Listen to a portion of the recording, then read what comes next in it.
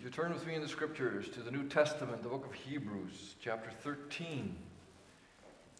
Hebrews, chapter 13. Way toward the end of the New Testament, page 1878 in your pew Bibles. 1878, chapter 13.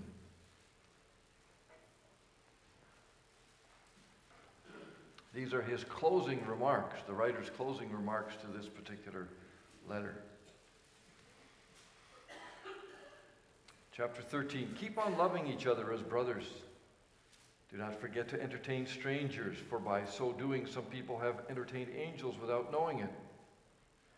Remember those in prison as if you were their fellow prisoners, and those who are mistreated as if you yourselves were suffering. Marriage should be honored by all, and the marriage bed kept pure, for God will judge the adulterer and all the sexually immoral. Keep your lives free from the love of money, and be content with what you have, because God has said, never will I leave you, never will I forsake you. And so we say with confidence, the Lord is my helper, I will not be afraid. What can man do to me?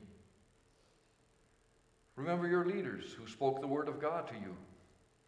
Consider the outcome of their way of life and imitate their faith. Jesus Christ is the same yesterday and today and forever. The word of the Lord. Then, of course, he goes on with all kinds of other closing remarks yet in the remainder of this particular chapter. And it's particularly that last verse that we want to deal with, verse 8. Jesus Christ, the same yesterday and today and forever. Brothers and sisters in Christ, tonight we have come together, as it were, to formally close out the year with each other and the Lord. And we've already spent a little time sharing some of the things that changed in our lives or in the life of our family or broader community over this past year. And change is a word that can be used to summarize many a year-end review, since really kind of all of life is in a constant state of flux and change. If you think about it, we know that nothing ever really stays the same. Some of you who are older, maybe old, may remember an artist by the name of Bob Dylan. Remember him? You know, the guy who sang. If you remember him, you probably remember one of the songs that included this line. The times they are changing. You know, come senators, congressmen throughout the land, but the times they are changing. Now, one only needs to read any newspaper, magazine, or online summary of the year that has gone by, and one cannot help but note that this world is a very different place than it was December 31, 2014. Who would have thought at that time, for example, that a liberal government would be in place in Ottawa and virtually every province, for that matter? For many a Syrian, what a change in culture, or even more recently, Canada. What a change in culture and in life for those who are now landing in this part of the world. Those who have suffered the ravages of war or a terrorist attack have had their lives changed forever. December 2015, was the warmest December in some 70 years, we are told. The recent global conference in Paris vowed to do something about that. 2015 brought many a drone to our skies, so much so that airports and airlines are concerned about their abundance. Meanwhile, virtual reality technology is expanding at a rapid pace, so much so that some have suggested that in 2016, virtual reality will do to our society what the smartphone did when it was introduced. Can't imagine. The point is, politically, socially, in terms of climate, technologically, this world is a-changing. The songwriter said, change and decay in all around I see. And then he prays, O thou who changest not, abide with me. Indeed. When we look closer to home, we know there's all sorts of changes in our lives too. You've shared some. We're all a year older, whether we want to admit that or not. Some of us have added a member to our family through birth. That can be a rather challenging experience, to say the least.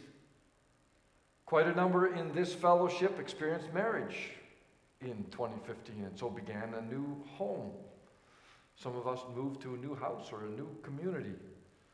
Some of us, as you've mentioned, experienced the heartache of a loss through a death of a family member, a friend, or a neighbor. And every time death takes place, there's this huge change in life, most particularly for those who were the closest to the person who died. Some of us faced broken relationships and the changes and the concerns that such events bring to life. Others have had to face serious illness or surgery, and we're different because of it. Some of you moving from job to job, or looking for work, or retiring, as we heard. Others have finished their studies and begun a career, whereas others have moved on to another year of school. And so it goes. Our lives, they are changing. We celebrate birthdays, we celebrate anniversaries, 40 years, and so we come to new crossroads in our lives. Relationships change, and so on.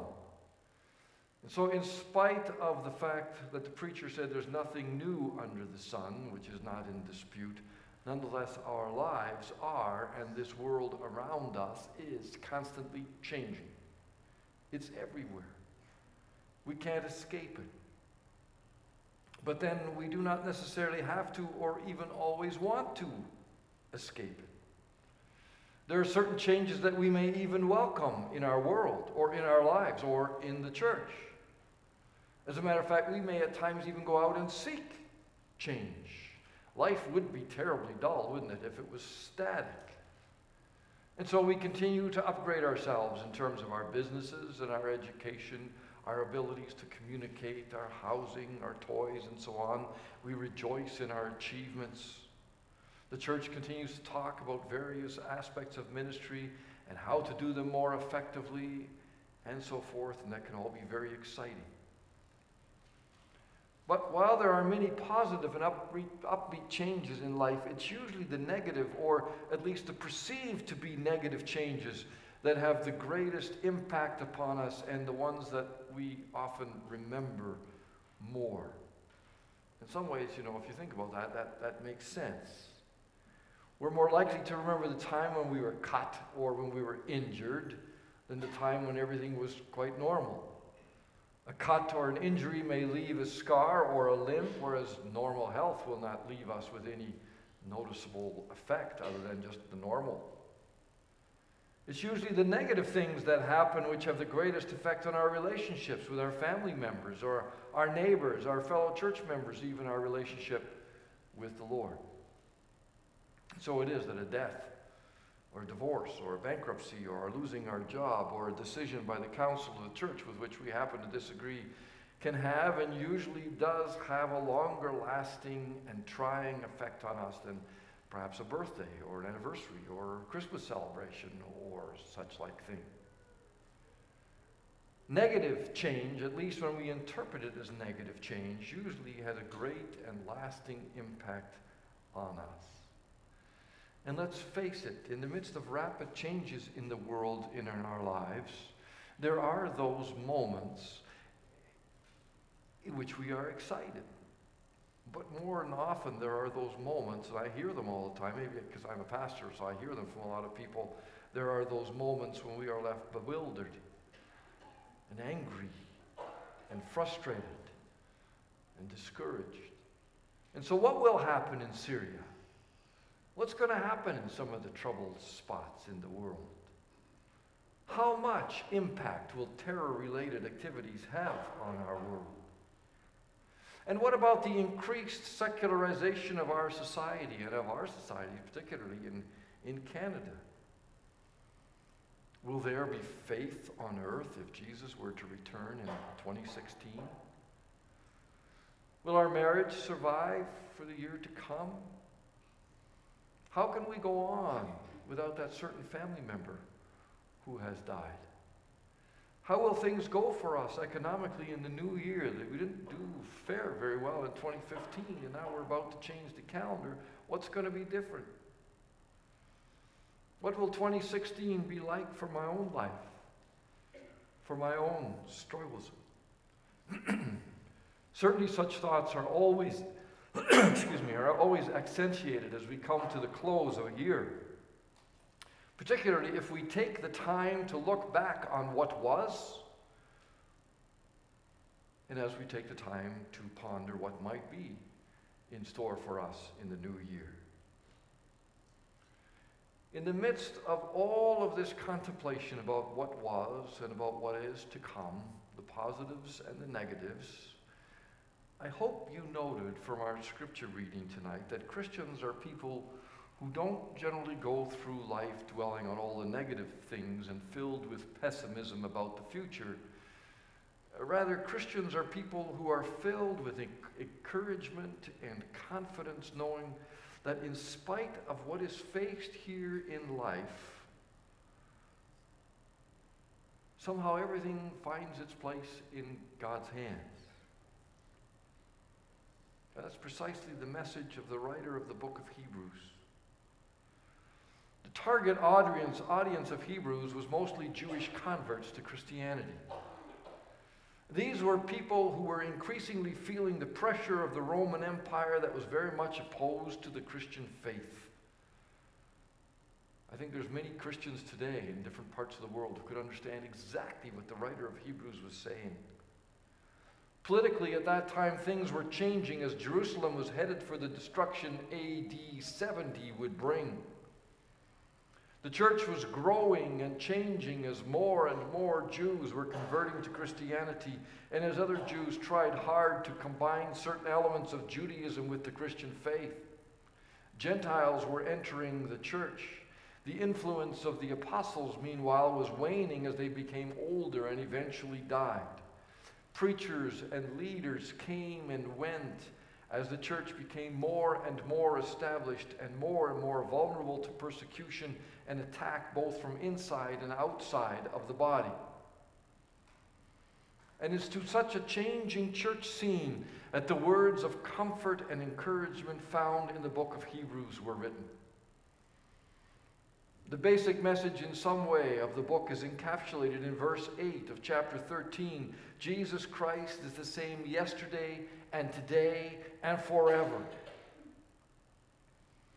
And it's interesting to me that while verse 8 could be the title of the whole book, instead that little verse is found among a host of other remarks at the end of the book. It's one of those gems usually picked out of the Bible and put on a plaque to be hung on a wall.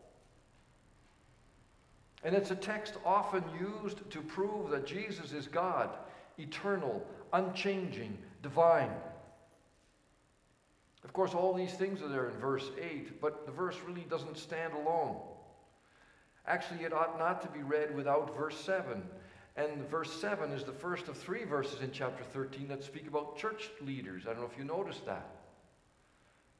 Of course, you wouldn't have noticed because we didn't read the rest of the chapter, but the other 2 places are in verse 17, where church members are urged to obey their spiritual leaders, and verse 24, where the recipients of the letter are asked to greet their leaders on behalf of the writer. And so these 2 other references to leaders obviously speak about the leadership of the time, that is, those who are alive. But verse 7 speaks about past leadership. It talks about those who are dead already. Possibly many of those listed in that Faith Hall of Fame as found in chapter 11, or possibly some earlier apostles or preachers of the word. It's hard to know precisely who is being referred to. Anyways, the people being referred to in verse 7 are people who preach the word of the Lord to the church, and now they're gone. And other people have taken their place. Of course, that's a fact of life in any church. Pastors come and go, generations come and generations go. Now, says the writer, the fact of the matter is that many changes have taken place in the leadership of the church and will continue to take place as the Roman Empire tightens its squeeze on the church's throat. More and more leaders and members will become martyrs. They'll give up their life for the faith. Now that is, of course, extremely upsetting news for anyone and to any church, as you can well imagine. Fear, uncertainty, anger over injustice, and an inability to handle the constant changes in their lives gripped the early Christians. But following the verse about changes in leaders comes verse 8. Jesus Christ is the same yesterday, today, and forever. In this fast-changing world, nothing seems dependable and nothing seems permanent. Leaders come, leaders go, generations change, nations change, our own lives and situations change. True, says the writer, but one leader, one person is unchangeable. He is more secure than the most solid rock. He is and always has been available for his people, unlike earthly leaders. He is the anchor that keeps the soul steadfast and sure while the billows roll, as the songwriter put it. And the writer of Hebrews identifies this anchor as none other than Jesus Christ. Verse 8 is only one of 3 places in the entire book where the name Jesus Christ is used. Jesus, of course, refers to the work God's Son came to do. As the angel told Joseph, he came to save his people from their sins. Jesus, the Savior, Christ, is the title that Jesus received. It expresses that Jesus had been specially anointed. As a matter of fact, he was the anointed one. That's what Christ means. He is God, member of the Trinity. And because this is so, the writer can quote Psalm 102, verse 27 in Hebrews 1:12, and let it refer to Jesus when he says, "But you remain the same, and your years will never end." And Jesus also took over the language of Isaiah 48, verse 12, and allowed it to refer to himself in Revelation 1:17, when he said, "I am the first and the last." We heard about that when we went through the books in Revelation. The testimony of the Bible is that Jesus Christ is eternal because he is God. The one walking among the 7 candlestands is none other than God himself. So God is the same yesterday, today, and forever. Then notice the sequence of time in the text, past, present, and future. Yesterday refers to the work Jesus came to do. It refers to the mediatory work of Jesus on earth. In chapter 5, verse 7, there's the record of that. During the days of Jesus' life on earth, he offered up prayers and petitions with loud cries and tears to the one who would save from death. Yesterday talks about God's plan of salvation carried out in Jesus' life and death. Today refers to Jesus' present work, namely the ascended Lord representing his people in the presence of God the Father. And as he speaks on our behalf, he does that as one who, says chapter 4 verse 15, is able to sympathize with us fully in terms of our weakness, because he was tempted in every way just as we are and have been. Yesterday spoke about what Jesus did. Today speaks about a presently living and active Jesus who is not dead but very much alive forever, as a matter of fact. And that brings us to the future. As a high priest, as the high priest, this is chapter 7, verse 25. He always lives to intercede for his people. He is priest forever because he is God. Chapter 7, verse 24. But because Jesus lives forever, he has a permanent priesthood. How wonderful is our Lord, the same yesterday, today, and forever. And because this is true, it means that as believers we can depend on Him absolutely. And surely that's got to be wonderful news in the midst of a world that is a-changing. As we're about to end 2015 and enter 2016, we note that change is everywhere, and we're affected by it, whether we like it or not. At times we may embrace it. At times we may be confused or frustrated by it. At times we may feel helpless to do anything about it. And at times all the change may leave us sad and uneasy. But when we open the Scriptures to this particular passage of Scripture, we are reminded that we don't need to walk into 2016 filled with hopelessness or fear or desperation or anything of the sort. After all, God is still on the throne, and He is the Lord of history. God's plan of salvation is continuing, and it will be brought absolutely to completion. We know that to be true because in a world that's a-changing, Jesus Christ is the same yesterday, today, and forever. He's the anchor that keeps the soul steady and sure while the billows roll. He's our fortress, He's our rock, and there is nothing and no one who can dethrone Him. Knowing that, knowing this, we can surely have a happy new year. Amen. Father in heaven, we praise You that You are the same yesterday, today, and forever. And tonight, as we end this year together in Your name, we do so very much aware of the fact that the times they are changing. Oh, there's so much change. Some of it scares us. Some of it entices us. Some of it worries us. Some of it gives us great joy.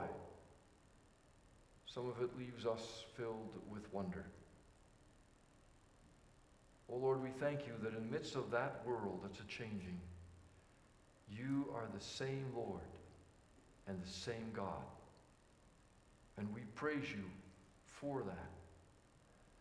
And so, Lord, as we walk into a new year, a year that we have absolutely no idea what it will have in store for us, we do know, Lord, that it's a year that will be undergirded by You, by Your power.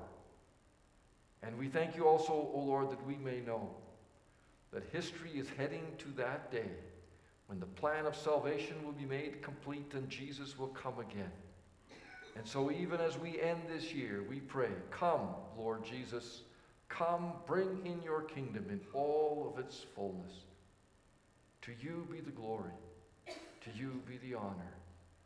And we pray in Jesus' name, amen.